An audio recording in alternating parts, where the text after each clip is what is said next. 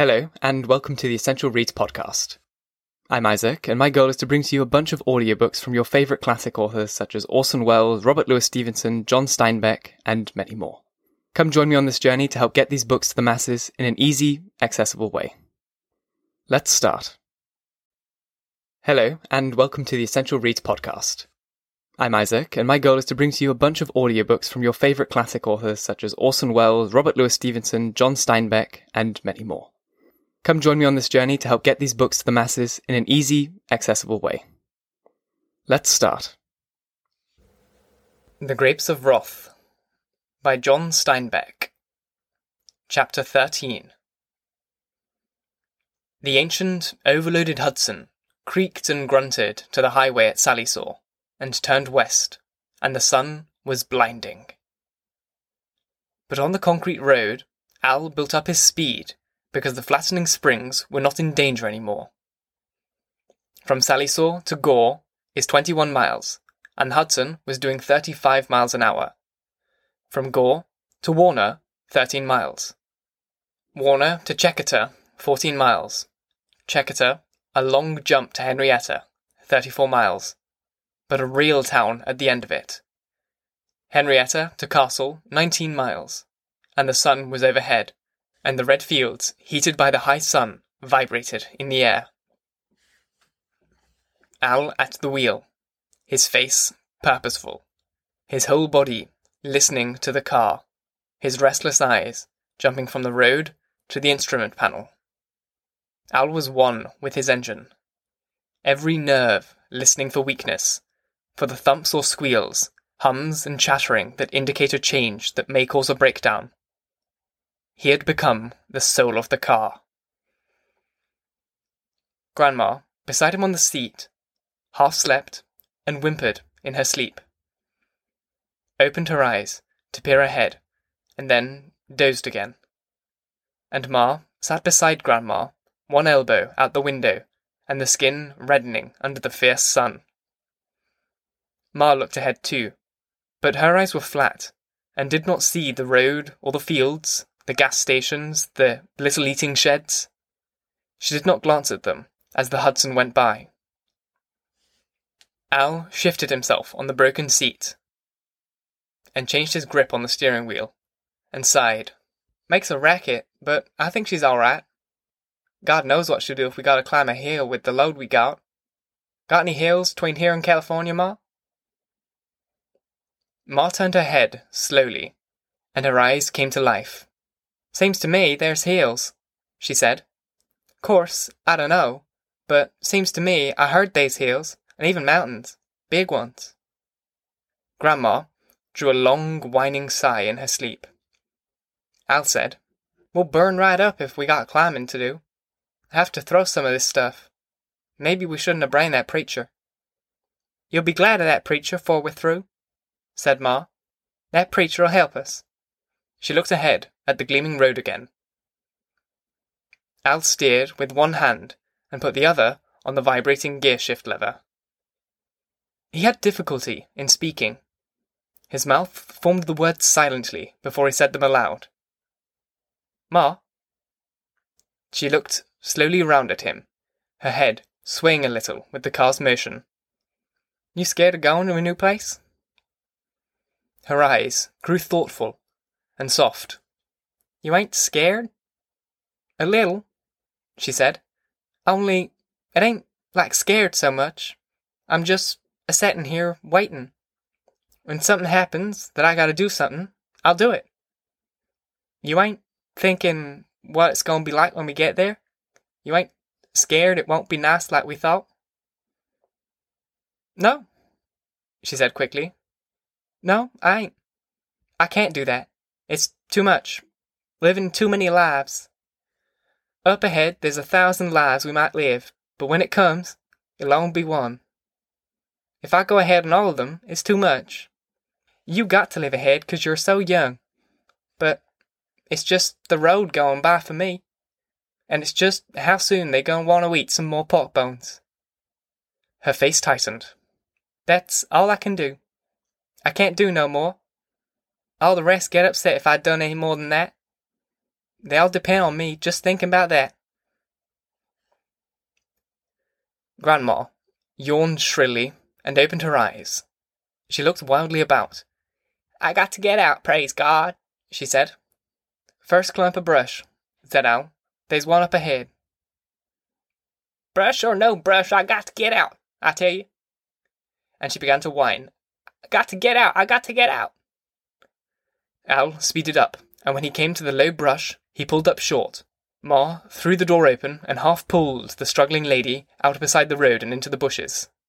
And Ma held her so Grandma would not fall when she squatted. On top of the truck, the others stirred to life. Their faces were shining with sunburn, and they could not escape. Tom and Casey and Noah and Uncle John let themselves warily down.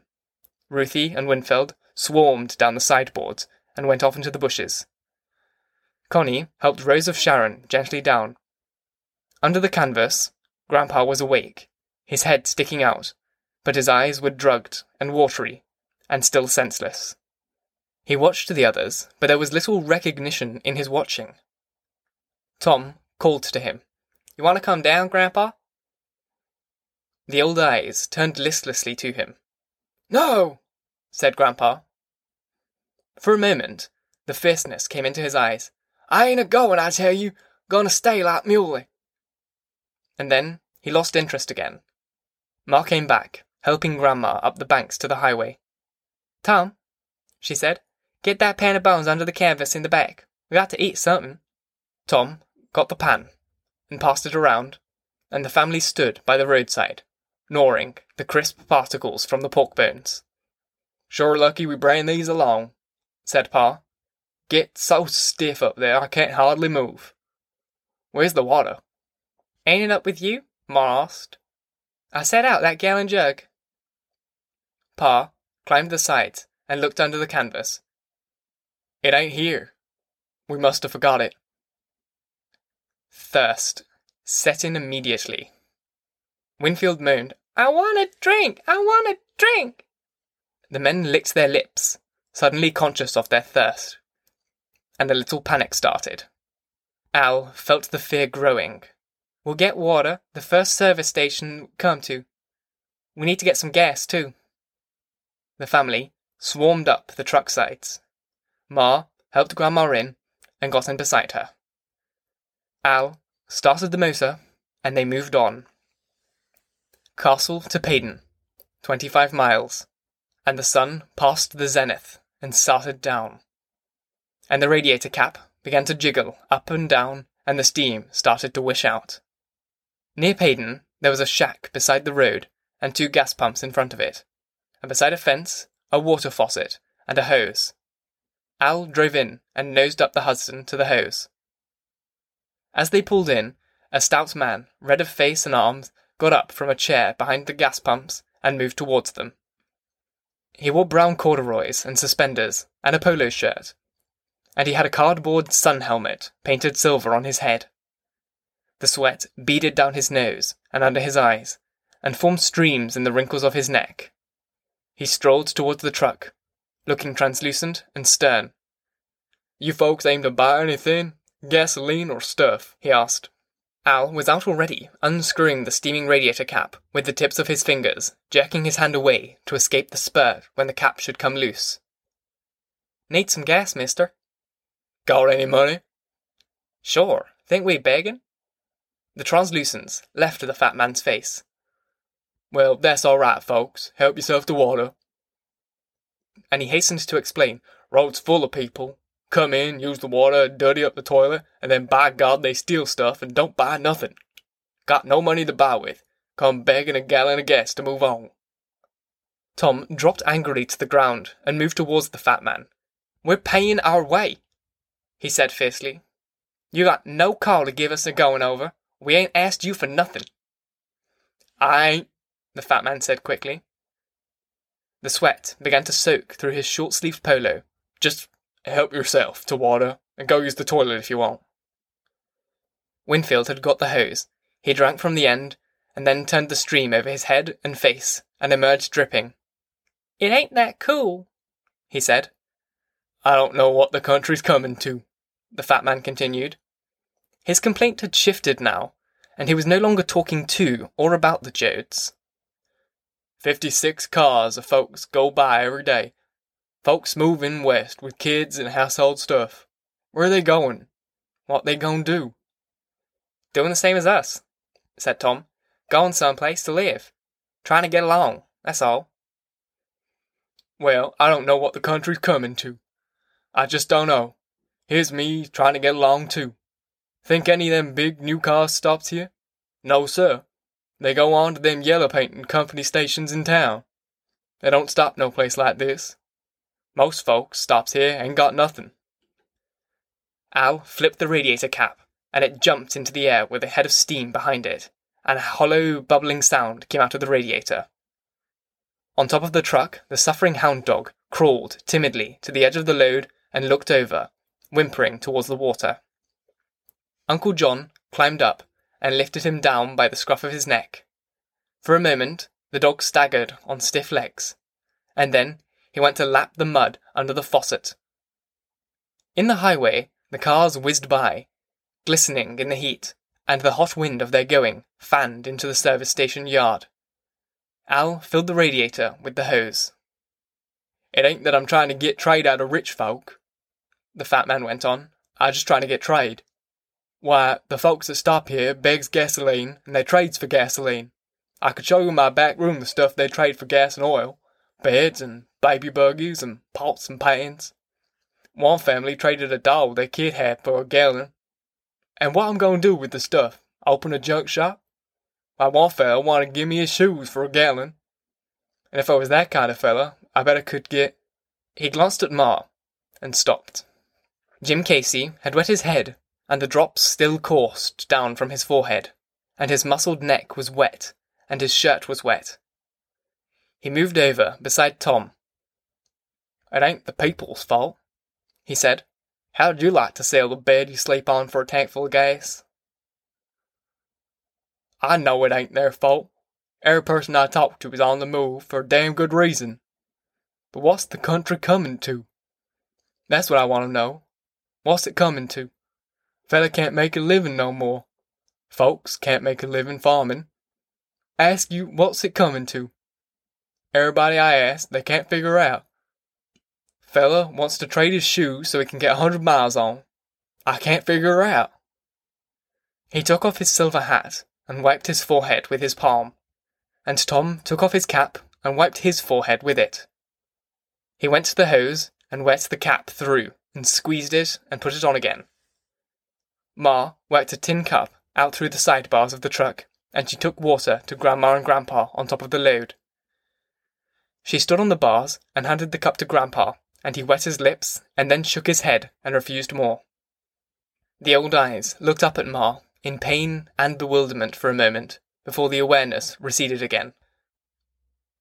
Al started the motor and backed the truck to the gas pump. "Fill her up. We'll take about 7, said Al. "We'll give her 6 so she don't spill none." The fat man put the hose in the tank. "I know it ain't their fault." "No, sir," he said. "I just don't know what the country's coming to. Relief and all." Casey said, "I've been walking round the country. Everybody's asking that. What we coming to? Seems to me we don't never come to nothing. Always on that way. Always going and going. Why don't folks think about that? There's movement now. 'Cause they got to. People moving. We know why, and we know how. Moving 'cause they got to. That's why folks always move. Moving 'cause they want something better than they got. And that's the only way they'll ever get it. Wanting it and needing it, they'll go out and get it. It's being hurt that makes folks mad to fighting. I've been walking round the country and hearing folks talk like you." The fat man pumped the gasoline, and the needle turned on the pump dial, recording the amount. "Yeah, but what's it coming to? That's what I want to know." Tom broke in, irritably. "Well, you ain't never gonna know. Casey tries to tell you and you jest at the same thing over. I seen fellas like you before. You ain't asking nothing, you're just singing a kind of song. What's we coming to? You don't want to know. Country's moving around, going places. Folks dying all round. Maybe you'll die pretty soon, but you won't know nothing. I seen too many folks like you. You don't want to know nothing. Just sing yourself to sleep with a song, What's We Comin' To? He looks at the gas pump, rusted and old, and at the shack behind it, built of old lumber, the nail holes of its first use still showing through the brave yellow paint that had cried to imitate the big company stations in town. But the paint could not cover the old nail holes and the old cracks in the lumber, and the paint could not be renewed. The imitation was a failure, and the owner had known it was a failure. And inside the open door of the shack, Tom saw the old barrels, only 2 of them, and the candy counter, with stale candies and licorice whips, turning brown with age, and cigarettes. He saw the broken chair, and the fly screen with the rusted hole in it, and the littered yard that should have been gravelled, and behind, the cornfield, drying and dying in the sun. Beside the house, the little stock of used tyres and retreaded tyres, and he saw for the first time the fat man's cheap washed pants, and his cheap polo shirt, and his paper hat.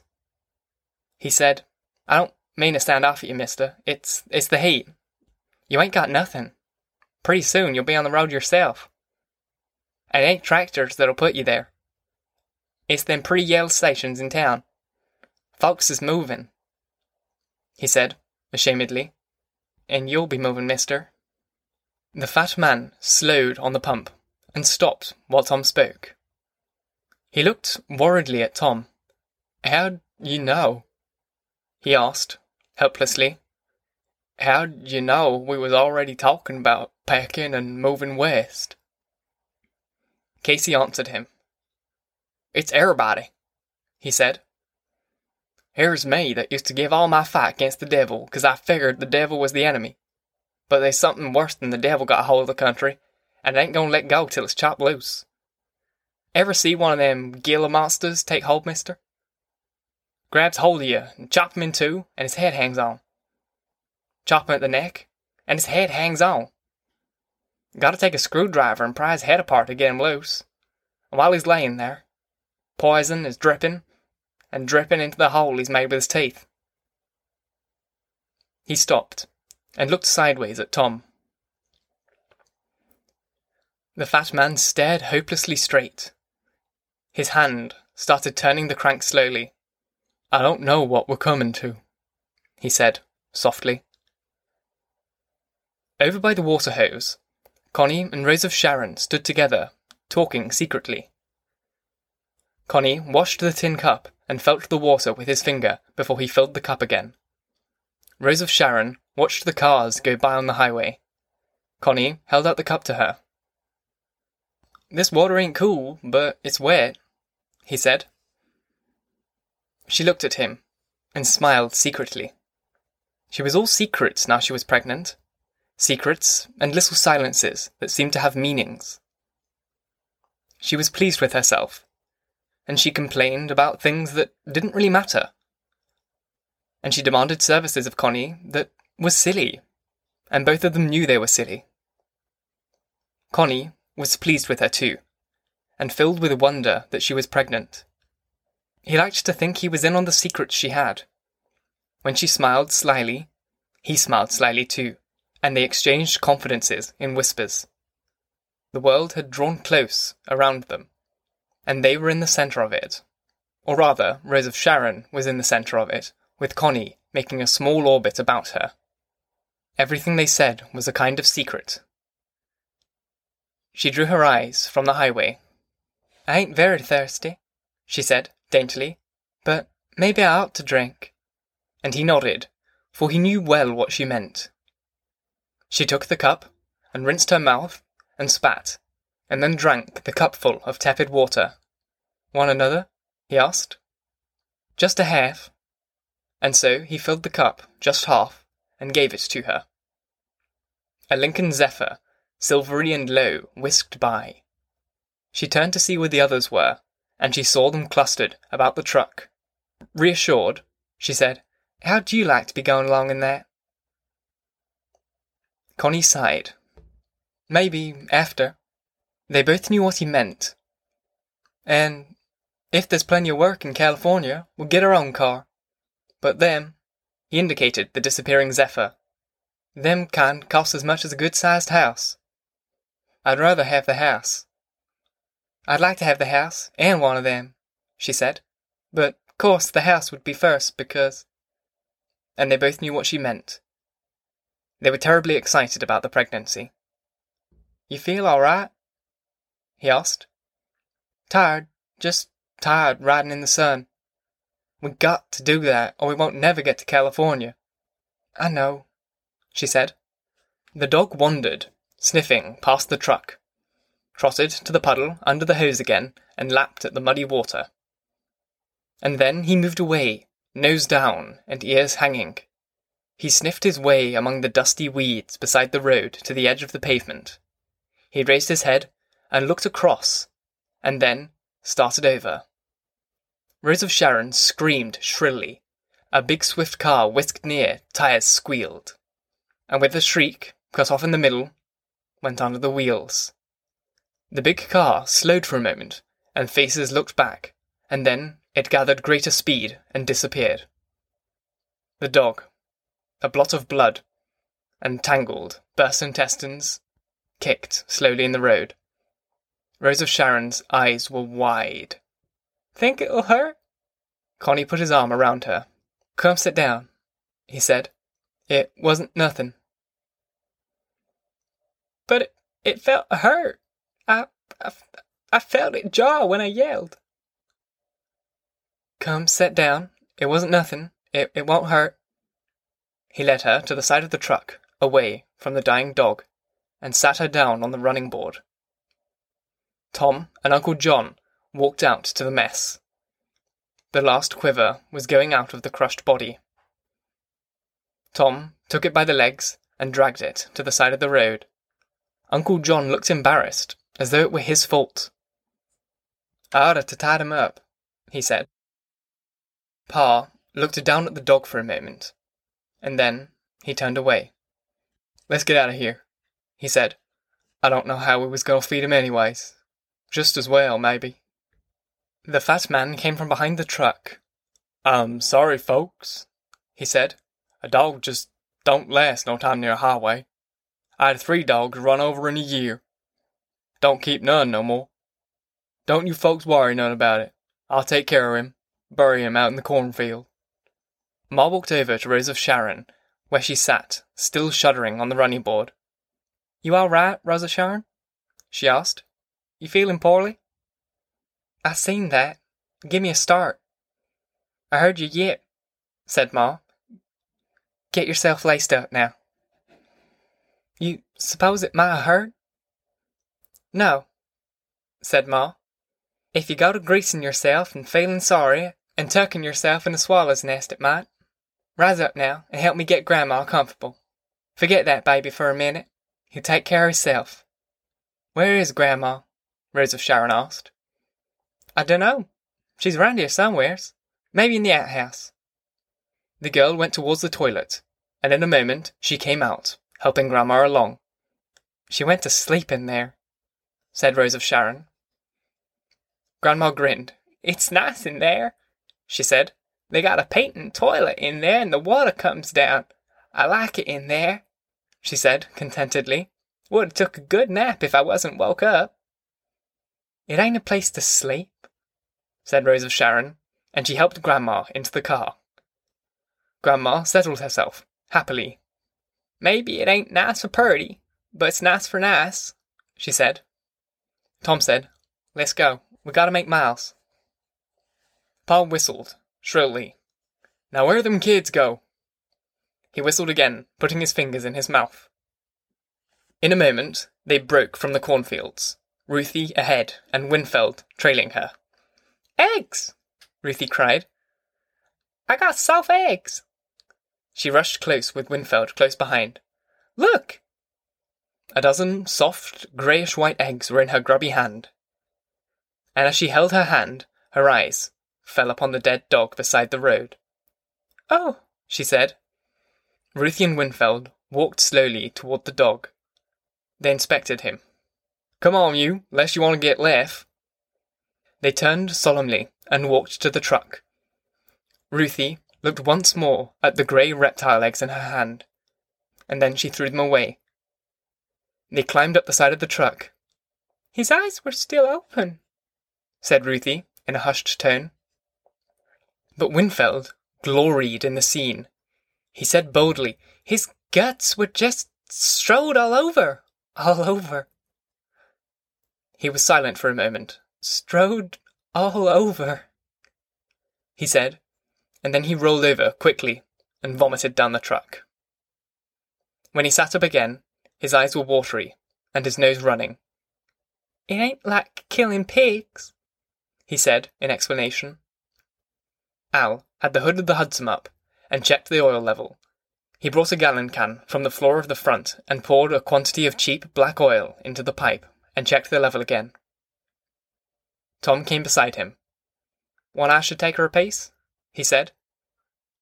"I ain't tired," said Al. "Well, you didn't get no sleep last night. I took a snooze this morning. Get up on top. I'll take her." "All right," said Al, reluctantly. "Watch the oil gauge pretty close. Take her slow. I've been watching for a short. Take a look at the needle now and then. If she jumps to discharge, it's a short. And take her slow, Tom. She's overloaded." Tom laughed. "I'll watch her," he said. "You can rest easy." The family piled on top of the truck again. Ma settled herself beside Grandma in the seat, and Tom took his place and started the motor. "Sure is loose," he said, and he put her in gear and pulled away down the highway. The motor droned along steadily, and the sun receded down the sky in front of them. Grandpa slept steadily, and even Ma dropped her head forward and dozed. Tom pulled his cap over his eyes to shut out the blinding sun. Paden to Mika is 13 miles. Mika to Hurrah is 14 miles, and then Oklahoma City. The big city. Tom drove straight on. Ma waked up and looked at the streets as they went through the city, and the family, on top of the truck, stared out at the stores, at the big houses, at the office buildings. And then the buildings grew smaller, and the stores smaller. The wrecking yards, and the hot dog stands. The out-city dance halls. Ruthie and Winfeld saw it all, and it embarrassed them with its bigness and its strangeness, and it frightened them with the fine-clothed people they saw. They did not speak of it to each other. Later they would, but not now. They saw the oil derricks on the edge of town. Oil derricks, black, and the smell of oil and gas in the air. But they didn't exclaim. It was so big and so strange, it frightened them. In the street, Rose of Sharon saw a man in a light suit. He wore white shoes and a flat straw hat. She touched Connie and indicated the man with her eyes, and then Connie and Rose of Sharon giggled softly to themselves. And the giggles got the best of them. They covered their mouths, and it felt so good that they looked for other people to giggle at. Ruthie and Winfeld saw them giggling, and it looked such fun that they tried to do it too. But they couldn't. The giggles wouldn't come. But Connie and Rose of Sharon were breathless and red with stifling laughter before they could stop. It got so bad they had only to look at each other to start over again. The outskirts were widespread. Tom drove slowly and carefully in the traffic, and then they were on the 66, the Great Western Road, and the sun was sinking on the line of the road. The windshield was bright with dust. Tom pulled his cap lower over his eyes, so low that he had to tilt his head back to see out of it at all. Grandma slept on, the sun on her closed eyelids, and the veins on her temples were blue, and the little bright veins on her cheeks were wine-coloured, and the old brown marks on her face turned darker. Tom said, "We might stay on this road straight through." Ma had been silent for a long time. "Maybe we better find a place to stop for sunset," she said. "I gotta get some pork a-boiling and some bread made. That takes time." Sure, Tom agreed. We ain't gonna make this trip in one jump. Might as well stretch ourselves. Oklahoma City to Bethany is 14 miles. Tom said, I think we better stop before the sun goes down. Al got to build that thing on top. Sun'll kill the folks up there. Ma had been dozing again, her head jerked upright. Gotta get supper cooking, she said. And she said, Tom, your pa told me about you crossing state line. He was a long time answering. Yeah? What about it, Ma? Well, I'm scared about it. It'd make you kinda running away. Maybe they catch you. Tom held his hand over his eyes to protect himself from the lowering sun. Don't you worry, he said. I figured her out. There's lots of fellas out on parole, and there's more going in all the time. If I get caught for anything else out west, well, then they got my picture and my prints in Washington. They'll send me back. But if I don't do no crimes, they won't give a damn. Well, I'm scared about it. Sometimes you do a crime and you don't even know it's bad. Maybe they got crimes in California we don't know about. Maybe you're gonna do something and it's alright, and in California it ain't alright. It'd be just the same if I wasn't on parole, he said. Only if I get caught, I get a bigger jolt than other folks. Now you quit worrying, he said. We got plenty to worry about without you figuring out things to worry about. I can't help it, she said. Minute you cross the line, you done a crime. Well, that's better than sticking around Sally saw and starving to death, he said. We better look out for a place to stop. They went through Bethany and out the other side. In a ditch, where a culvert went over the road, an old touring car was pulled off the highway, and a little tent was pitched beside it. And smoke came out of a stovepipe through the tent. Tom pointed ahead. There's some folks camping. Looks as good a place as we've seen. He slowed his motor and pulled to a stop beside the road. The hood of the old touring car was up, and a middle-aged man stood looking down at the motor.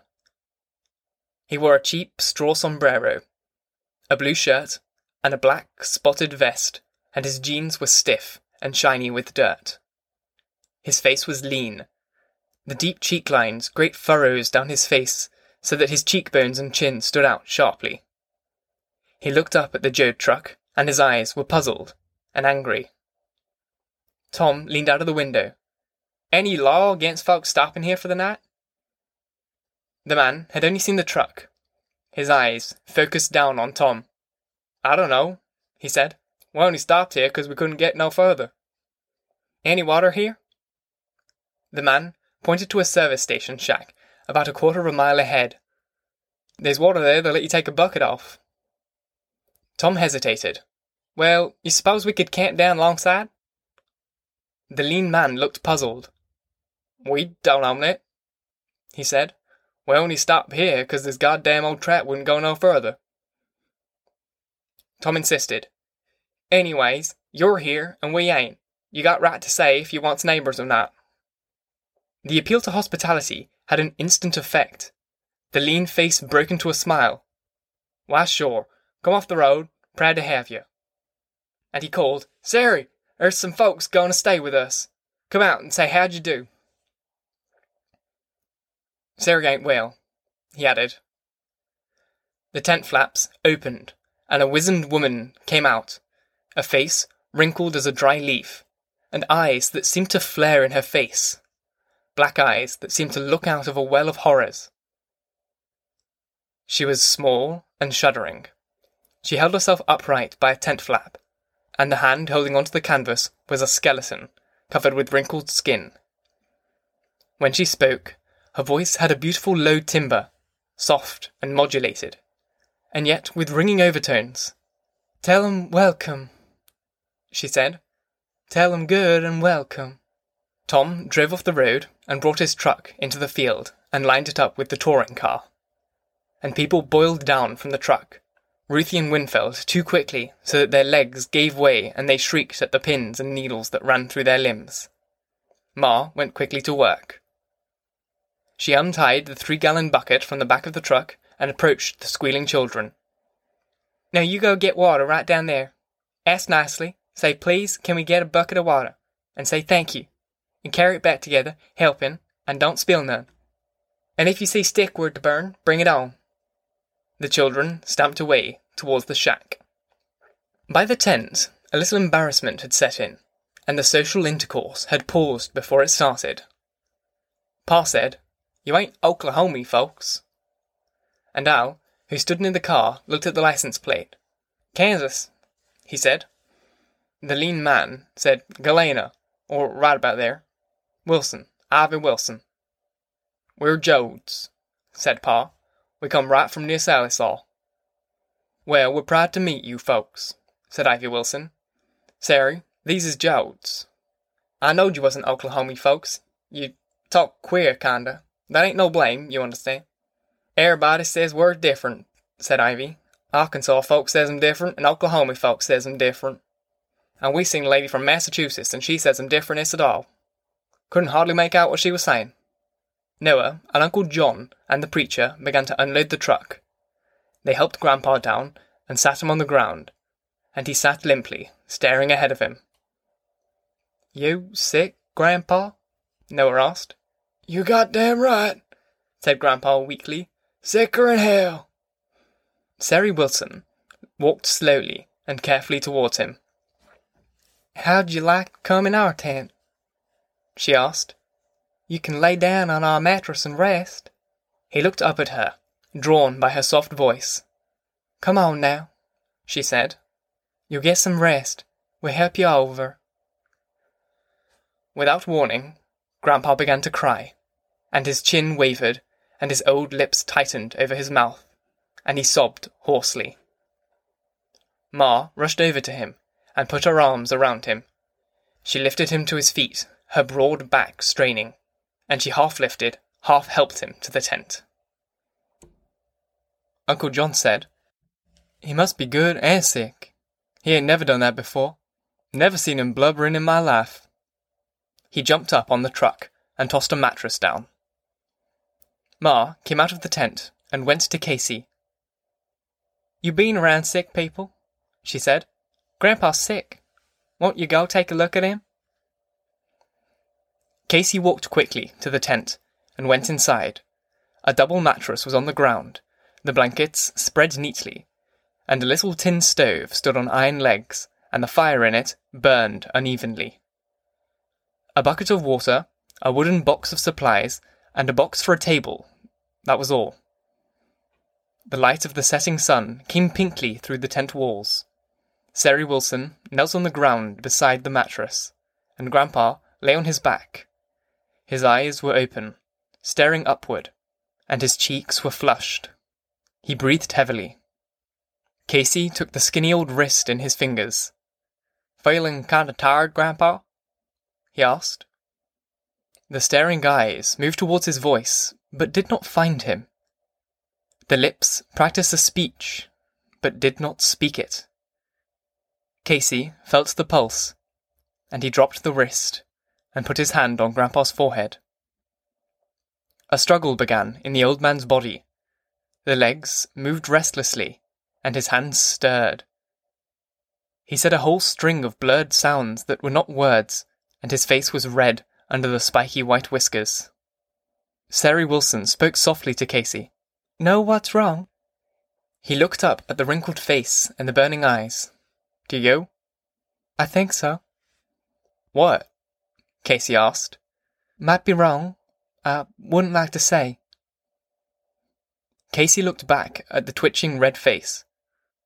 "Would you say, maybe, he's working up a stroke?" I'd say that," said Sary.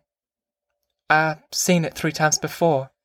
From outside came the sounds of camp-making, wood chopping, and the rattle of pans. Ma looked through the flaps.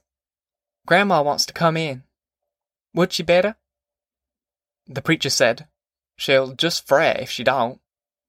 "Think he's all right?" Ma asked. Casey shook his head, slowly. Ma looked quickly down at the struggling old face with blood pounding through it. She drew outside, and her voice came through. He's all right, Grandma. He's just taking a little rest. And Grandma answered sulkily, Well, I want to see him. He's a tricky devil. He wouldn't never let you know. And she came scurrying through the flaps. She stood over the mattress and looked down. What's the matter with you? She demanded of Grandpa. And again his eyes reached towards her voice and lips writhed. He's sulking, said Grandma. I told you he was tricky. He's going to sneak away this morning so he wouldn't have to come. And then his hip got a hurting, she said disgustedly. He's just sulking. I seen him when he wouldn't talk nobody before. Casey said gently, He ain't sulking, Grandma. He's sick. Oh. She looked down at the old man again. Sick? Bad? You think? Pretty bad, Grandma. For a moment, she hesitated, uncertainly. Well, she said quickly, why ain't you praying? You're a preacher, ain't you? Casey's strong fingers blundered over Grandma's wrists and clasped around it. I told you, Grandma, I ain't preaching no more. Pray anyway, she ordered. You know all the stuff by heart. I can't, said Casey.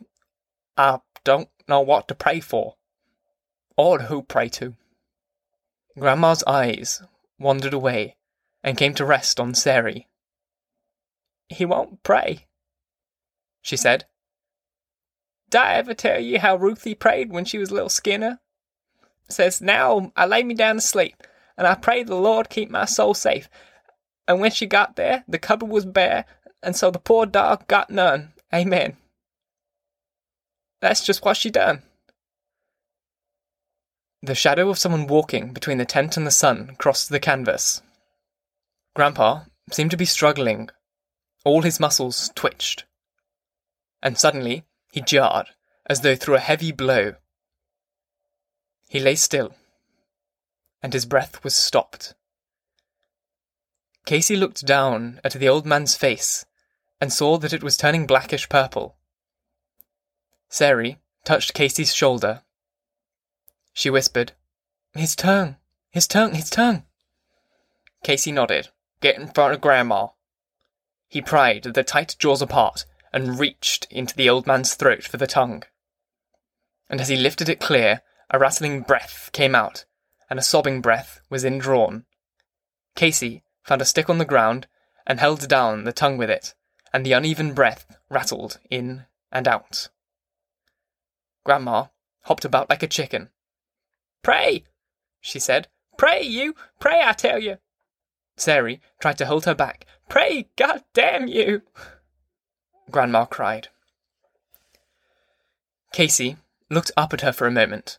The rasping breath came louder and more unevenly. Our Father, who art in heaven, hallowed be thy name. Glory! Shouted Grandma. Thy kingdom come, thy will be done on earth as it is in heaven. Amen. A long, gasping sigh came from the open mouth, and then a crying release of air. Give us this day our daily bread, and forgive us. The breathing had stopped. Casey looked down into Grandpa's eyes, and they were clear and deep and penetrating. And there was a knowing, serene look in them. Hallelujah, said Grandma. Go on. Amen, said Casey. Grandma was still then, and outside the tent all the noise had stopped. A car whished by on the highway. Casey still knelt on the floor beside the mattress. The people outside were listening, standing quietly, intent of the sounds of dying. Sari took Grandma by the arm and led her outside, and Grandma moved with dignity and held her head high. She walked for the family and held her head straight for the family. Sari took her to a mattress lying on the ground and sat her down on it, and Grandma looked straight ahead, proudly, for she was on show now. The tent was still, and at last Casey spread the tent flaps with his hands and stepped out. Pa asked softly, "What was it?" "Stroke," said Casey. "A good, quick stroke." Life began to move again. The sun touched the horizon and flattened over it. And along the highway there came a long line of huge freight trucks with red sides. They rumbled along, putting a little earthquake in the ground, and the standing exhaust pipes sputtered blue smoke from the diesel oil. One man drove each truck, and his relief man slept in a bunk high up against the ceiling. But the trucks never stopped. They thundered, day and night, and the ground shook under their heavy march. The family became a unit. Pa squatted down on the ground, and Uncle John beside him. Pa was the head of the family now. Ma stood behind him. Noah and Tom and Al squatted, and the preacher sat down and then reclined on his elbows. Connie and Rose of Sharon walked at a distance. Now Ruthien Winfeld, clattering up with a bucket of water held between them, felt the change, and they slowed up and set down the bucket and moved quietly to stand with Ma. Grandma sat proudly, coldly, until the group was formed, until no one looked at her, and then she lay down and covered her face with her arm. The red sun set, and left a shining twilight on the land so that the faces were bright in the evening, and the eyes shone in reflection of the sky. The evening picked up light where it could. Pa said, "It was in Mr. Wilson's tent." Uncle John nodded. "He loaned us his tent." "Fine, friendly folks," Pa said softly. Wilson stood by his broken car, and Syrie had gone to the mattress to sit beside Grandma, but Syrie was careful not to touch her. Pa called, "Mr. Wilson!" The man scuffed near and squatted down, and Syrie came and stood beside him. Pa said, "We're thankful to you folks." "We're proud to help," said Wilson. "We're beholden to you," said Pa. "There's no beholden in time of dying," said Wilson, and Syrie echoed him. "Never no beholden." Al said, "I'll fix your car. Me and Tom will." And Al looked proud that he could return the family's obligation. "We could use some help." Wilson admitted the retiring of the obligation. Pa said, "We gotta figure what to do. They's laws. You got to report a death, and when you do that, they either take $40 for the undertaker, or they take him for a pauper." Uncle John broke in. "We never did have no paupers." Tom said, "Maybe we gotta learn. We never got booted off no land before neither." "We done it clean," said Pa. "There can't be no blame laid on us. We never took nothing we couldn't pay for. We never suffered no man's charity. When Tom here got in trouble, we could hold up our heads. He only done what any man would done." "Then what'll we do?" Uncle John asked. "We go in, like the law says, and they'll come out for him. We only got $150. They take 40 to bury Grandpa, and we won't get to California, or else they'll bury him in a pauper." The men stirred, restively, and they studied the darkening ground in front of their knees. Pa said softly, "Grandpa buried his pa with his own hand. Done it in dignity, and shaped the grave nice with his own shovel. That was the time when a man had the right to be buried by his own son, and a son had the right to bury his own father." "The law says differently now," said Uncle John. "Sometimes the law can't be followed no way," said Pa. "Not in decency, anyways. There's lots of times you can't. When Floyd was loose and going wild, law says we gotta give him up, and nobody give him up. Sometimes a fella gotta sift the law. I'm saying now, I got the right to bury my own pa. Anybody got something to say?" The preacher rose high on his elbow. "Law changes," he said, "but gots to go on. You got the right to do what you gotta do." Pa turned to Uncle John. "It's your right, too, John. You got any words against?" No words against, said Uncle John. Only, it's like hiding him in the night. Grandpa's way was to come out a-shooting. Pa said ashamedly, We can't do like Grandpa done. We got to get to California, for our money gives out. Tom broke in. Sometimes a fellow work and dig up a man, and then they raise hell and figure he'd been killed. The government got more interest in a dead man than a live one. They'll go hell scraping and try and figure out who he was and how he died. I offer we put a note of writing in a bottle and lay it with Grandpa, telling him who he is and how he died and why he's buried here. Pa nodded in agreement. That's good. Wrote out in a nice hand. Be not so lonesome, too, knowing his name's there with him, not just old fella lonesome underground. Any more stuff to say? The circle was silent. Pa turned his head to Ma. You'll lay him out? I'll lay him out, said Ma, but who's to get supper? Sari Wilson said. I'll get supper. You go right ahead. Me and that big girl of yourn. Well, we sure thank you, said Ma. Noah, you get into them kegs and bring out some nice pork. Salt won't be deep in it yet, but it'll be right nice eatin'. We got half a sack of potatoes, said Sari. Ma said, Gimme $2 half. Pa dug into his pocket and gave her the silver. She found the basin, filled it full of water, and went into the tent. It was nearly dark in there. Sari came in and lighted a candle and stuck it upright on a box, and then she went out. For a moment, Ma looked down at the dead old man, and then, in pity, she tore a strip from her own apron and tied up his jaw. She straightened his limbs and folded his hands over his chest. She held his eyelids down and laid a silver piece on each one. She buttoned his shirt and washed his face. Sari looked in, saying, Can I give you any help? Ma looked up, slowly. Come in, she said. I'd like to talk to you. That's a good big girl you got, said Sari. She's right in peeling potatoes. What can I do to help? I was gonna wash Grandpa all over, said Ma, but he got no other clothes to put on, and, of course, your quilt's spoiled.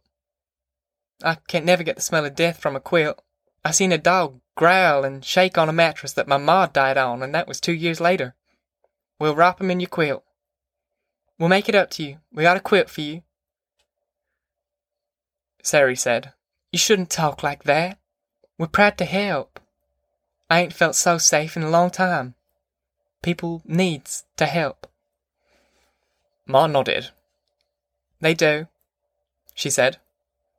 She looked long into the old whiskery face, with its bound jaw and silver eyes shining in the candlelight. He ain't gonna look natural. We'll wrap him up. The old lady took it good. Why, she's old, said Ma. Maybe she don't even know rightly what happened. Maybe she won't really know for quite a while. Besides, us folks takes pride holding in. My pa used to say, anybody can break down. It takes a man not to. We always try to hold in. She folded the quilt neatly about Grandpa's legs and around his shoulders.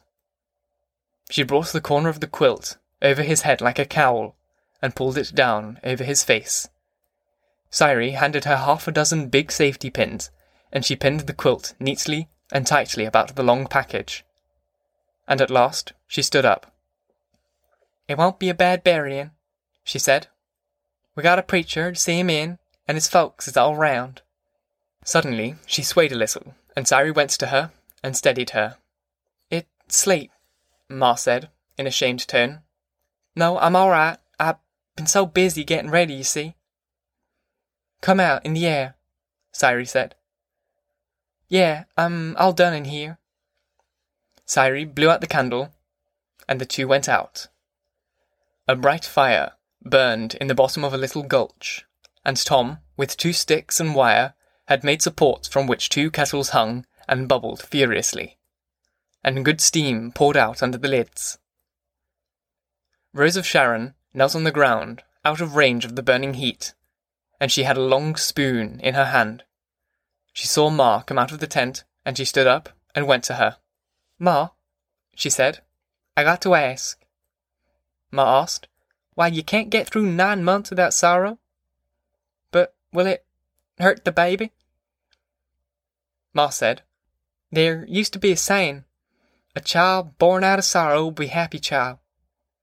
Isn't that so, Mrs. Wilson?" "I heard it like that," said Cyree, "and I heard the other, born out of too much joy will be a doleful boy." "I'm all jumpy inside," said Rose of Sharon. "Well, we ain't none of us jumping for fun," said Ma. "You just keep watching the pots." On the edge of the ring of firelight, the men had gathered. For tools, they had a shovel and a mattock.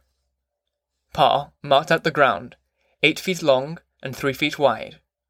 The work went on in relays. Pa chopped the earth with the mattock, and then Uncle John shovelled it out. Al chopped, and Tom shovelled. Noah chopped, and Connie shovelled, and the whole drove down, for the work never diminished in speed. The shovels of dirt flew out of the hole in quick spurts. When Tom was shoulder deep in the rectangular pit, he said, "How deep, Pa?" "Good and deep. Couple feet more. You get out now, Tom, and get that paper roll." Tom boosted himself out of the hole, and Noah took his place. Tom went to Ma, where she tended the fire. "We got any paper and pen, Ma?" Ma shook her head, slowly. "No.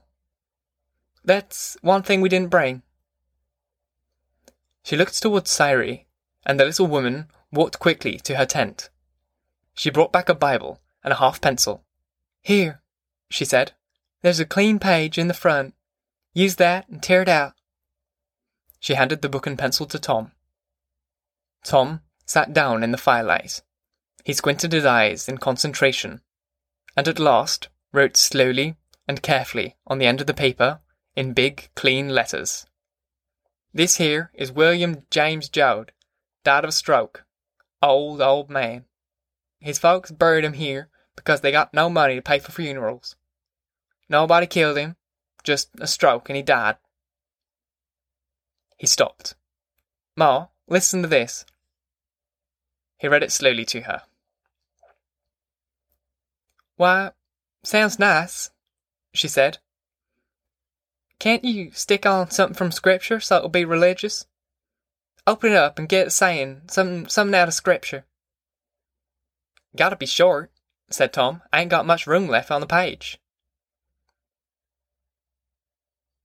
Cyree said, "How about God have mercy on his soul?" "No," said Tom. "Sounds too much like it was hung. I'll copy something." He turned the pages and read, mumbling his lips, saying the words under his breath. "Here's a good short one," he said. "And Lot said unto them, Oh, not so, my Lord." "Don't mean nothing," said Ma. "Long as you're going to put one down, might as well mean something." Cyree said, "Turn to Psalms, over further. You can always get something out of Psalms." Tom flipped the pages and looked down the verses. "Now here is one," he said. "This here's a nice one, just blowed full of religion.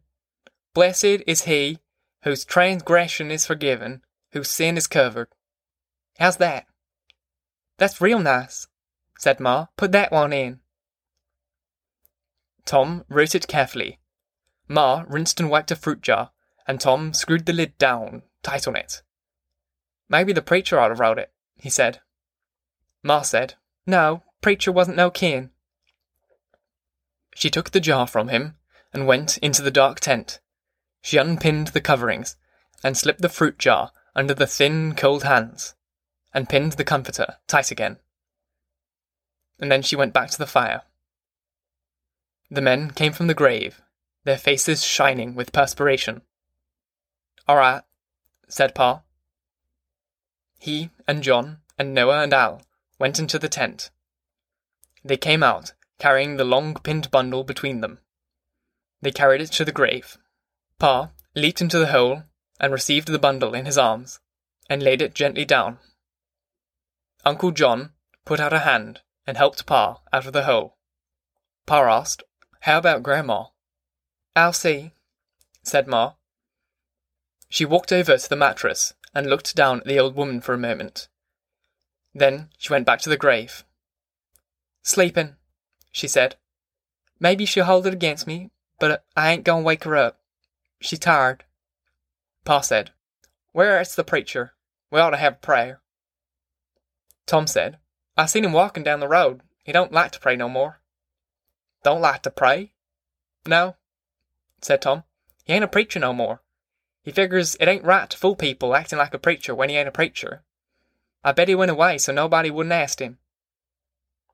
Casey had come quietly near, and he heard Tom speaking. "I didn't run away," he said. "I help you folks, but I won't fool you." Pa said, "Won't you say a few words? Ain't none of us folks ever been buried without a few words." "I'll say 'em," said the preacher. Connie led Rose of Sharon to the graveside. She, reluctant. "You got to," Connie said. "It ain't decent not to. It'd just be a little." The firelight fell on the grouped people, showing their faces and their eyes dwindling on their dark clothes. All the hats were off now. The light danced, jerking over the people. Casey said, "Nice drinking liquor. It'll be a short one." He bowed his head, and the others followed his lead. Casey said solemnly, "This here old man just lived a life and just died out of it. I don't know whether it was good or bad, but that don't matter much. He was alive, and that's what matters. And he's now dead, and that don't matter. I heard a fella tell a poem one time, and he says, 'All that lives is holy.' Got to thinking, and pretty soon it means more than the words say. And I wouldn't pray for an old fella that's dead. He's all right. He got a job to do, but it's all laid out for him, and there's only one way to do it. But us, we got a job to do, and there's 1,000 ways, and we don't know which one to take. And if I was to pray, it'd be for the folks that don't know which way to turn. Grandpa here, he got the easy straight. And now, cover him up and let him get to his work." He raised his head. Pa said, "Amen," and the others muttered, "Amen." Then Pa took the shovel, half filled it with dirt, and spread it gently back into the hole. He handed the shovel to Uncle John, and John dropped in a shovelful, and then the shovel went from hand to hand until every man had his turn. And when all had taken their duty and their right, Pa attacked the mound of loose dirt and hurriedly filled the hole. The women moved back to the fire to see to supper. Ruthie and Winfeld watched, absorbed. Ruthie said solemnly, "Grandpa's down under there." And Winfeld looked at her with horrified eyes, and then he ran away to the fire, and sat on the ground, and sobbed to himself. Pa half filled the hole, and then he stood panting with the effort, while Uncle John finished it. And John was shaping the mound when Tom stopped him. "Listen," Tom said. "If we leave the grave, they'll have it open in no time. We gotta hide it, level her off, and we'll strew dried grass. We gotta do that." Pa said, "I didn't think of that. It ain't right to leave a grave unmounded." "Can't help it," said Tom. "They'd dig 'em right up, and we'd get it for breaking the law. You know what I get if I break the law." "Yeah," said Pa. "I forgot that." He took the shovel from John and levelled the grave. "She'll sink come winter," he said. "Can't help that," said Tom. "We'll be long ways off by winter. Tromp her in good, and we'll strew stuff over her." When the pork and potatoes were done, the families sat about on the ground and ate. And they were quiet, staring into the fire. Wilson, tearing a slab of meat with his teeth, sighed, with contentment. "Nice eating, Peg," he said. Well, we had a couple shoats, and we thought we might as well eat 'em. Can't get nothing for 'em. When we get kind of used to moving and Ma can set up bread, why, it'll be pretty nice seeing the country and 2 kegs of pork right in the truck. How long you folks been on the road? Wilson cleared his teeth with his tongue and swallowed. We ain't been lucky, he said. We been 3 weeks from home. Why, God almighty, we aim to be in California 10 days or less. Al broke in. I don't know, Pa. Maybe with that load we're packing, we maybe ain't never gonna get there. Not if they's mountains to go over. They were silent about the fire. Their faces were turned downward, and their hair and foreheads showed in the firelight. Above the little dome of the firelight, the summer stars shone thinly, and the heat of the day was gradually withdrawing. On her mattress, away from the fire, Grandma whimpered, soft like a puppy. The heads of all turned in her direction. Ma said, Rosa Shawn, like a good girl, go lay down with your grandma. She needs somebody now. She's knowing now. Rose of Sharon got to her feet and walked to the mattress and lay beside the old woman, and the murmur of their soft voices drifted to the fire. Rose of Sharon and Grandma whispered together on the mattress. Funny thing is, losing Grandpa made me feel no different than I done before. I ain't no sadder than I was. It's just the same thing, Casey said. Grandpa and the old place, they was just the same thing. Al said, It's a goddamn shame. He been talking what's he gonna do. How he gonna squeeze grapes over his head and let the juice run in his whiskers. And all stuff like that. Casey said, He was fooling all the time. I think he knowed it. And Grandpa didn't die tonight.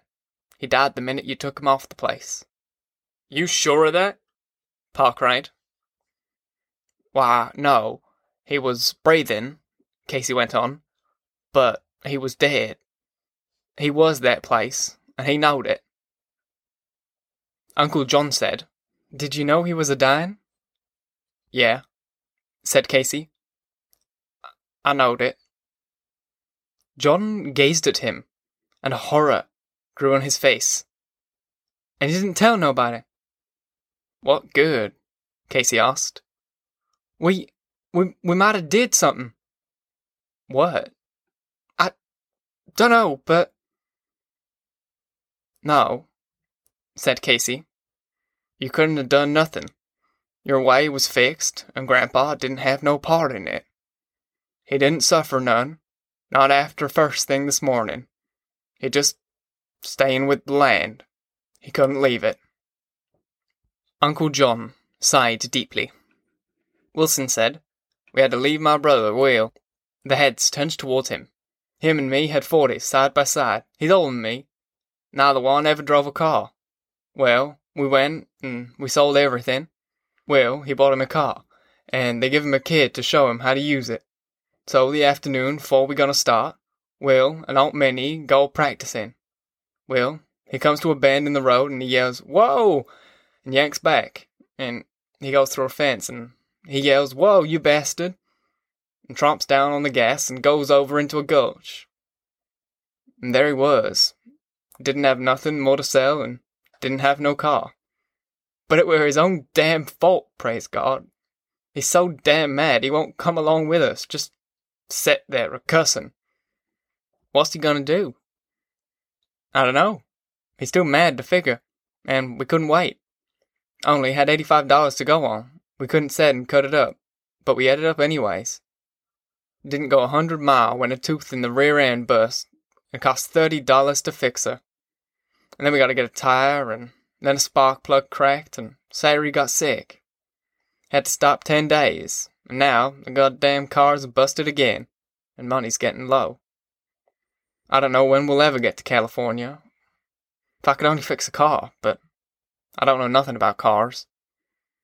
Al asked importantly, What's the matter? Well, she just won't run. Starts and farts and stops. In a minute she'll start again, and then in a minute she'll start again, and before you can get her going, she peters out again. Runs a minute, then dies? Yes, sir. And I can't keep her going no matter how much gas I give her. got worse and worse, and now I ain't getting her moving at all. Al was very proud and mature then. I think you got a plugged gas line. I'll blow her out for you. And Pa was proud too. He's a good hand with a car, Pa said. Well, I sure thank you for a hand, I sure will. Makes a fella kind of feel like a little kid when he can't fix nothing. When we get to California, I aim to get me a nice car. Maybe she won't break down. Pa said, when we get there, getting there's the trouble. Oh, but she's worth it, said Wilson.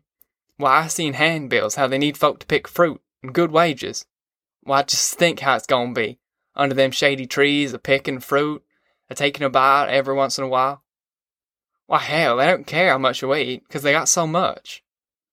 And with them good wages, maybe a fella could get himself a little piece of land and work out for extra cash. Why, hell, in a couple of years, I bet a fellow will have a place of his own. Pa said, we seen them handbills. I got one right here. He took out his purse, and from it a folded orange handbill. In black type it said, Pea pickers, wanted in California. Good wages, all season. 800 pickers wanted. Wilson looked at it curiously. Why, that's the one I seen. Very same one. You suppose maybe they got all 800 already? Pa said, this is just one little part of California. Why, that's the second biggest state we got. Suppose they did get all them 800. There's plenty of space. I'd rather pick fruit anyways. Like you says, under them trees and picking fruit. Why, even the kids like to do that. Suddenly, Al got up and walked to the Wilsons' touring car. You can't fix her tonight? Wilson said. I know. I'll get to her in the morning. Tom had watched his younger brother carefully. I was thinking something like that myself, he said. Noah asked, what you fellas talking about? Tom and Al went silent, each waiting for the other. You tell him, Al said finally. Well, maybe it's no good, and maybe it ain't the same thing, Al's thinking. Here she is anyways. We got overload, but Mr. and Mrs. Wilson ain't. If some of us folks could ride with them and take some of their light stuff in the truck, we wouldn't break no springs, and we could get up hills, and me and Al's both know about a car, so we could keep that car rolling. We'd keep together on the road, and it'd be good for everybody. Wilson jumped up. Why, sure. We'd be proud. We certainly would. You hear that, Sayri? It's a nice thing, said Sayri. Wouldn't be a burden on you folks? No, by God, said Pa. Wouldn't be no burden at all. You'd be helping us. Wilson settled back, uneasily. Well, I don't know. What's the matter? You don't want her? Well, you see, I only got about $30 left, and I won't be no burden. Ma said. You won't be no burden. Each will help each, and we'll all get to California. Sari Wilson helped lay Grandpa out. She stopped. The relationship was plain. Al cried. That car'll take 6, easy. Say, me to drive, and Rosa Shawn, and Connie, and Grandma. And then we take the big light stuff and pile her on the truck. And we trade off every so often. He spoke loudly, for a load of worry was lifted from him. They smiled, shyly, and looked down at the ground. Pa fingered the dusty earth with his fingertips. He said, Ma favors a big white house with oranges growing around. There's a big picture on a calendar she seen. Sayri said, If I get sick again, you got to go on, and get there. We ain't a-going to burden. Ma looked carefully at Sayri. She seemed to see for the first time the pain-tormented eyes, and the face that was haunted and shrieking with pain. And Ma said, We're gonna see you get through. You said yourself, you can't let help go unwanted. Sayri studied her wrinkled hands in the firelight. We got to get some sleep tonight. She stood up. Grandpa, it's like he's dead a year, Ma said. The families moved lazily towards their sleep, yawning luxuriously. Ma sloshed the tin plates off a little, and rubbed the grease free with flour sack. The fire died down, and the stars descended. A few passenger cars went by on the highway now, but the transport trucks thundered by at intervals and put little earthquakes in the ground. In the ditch, the cars were hardly visible under the starlight. A tied dog howled at the service station down the road. The families were quiet and sleeping, and the field mice grew bold and scampered among the mattresses. Only Cyree Wilson was awake. She stared into the sky and braced her body firmly against the pane. Thank you so very much for listening. If you enjoyed, please leave a review. And if you really want to support me, share this chapter with your friends, family, and whoever you feel would enjoy it. And if you really wish to support me, head to my Patreon. The link is in the episode notes. If you choose to follow the podcast, you'll have 3 new chapters per week, Monday, Wednesday, and Friday. Once again, I thank you for listening. And until next time, bye-bye. Thank you so very much for listening. If you enjoyed, please leave a review. And if you really want to support me, share this chapter with your friends, family, and whoever you feel would enjoy it. And if you really wish to support me, head to my Patreon. The link is in the episode notes. If you choose to follow the podcast, you'll have 3 new chapters per week, Monday, Wednesday, and Friday. Once again, I thank you for listening. And until next time, bye-bye.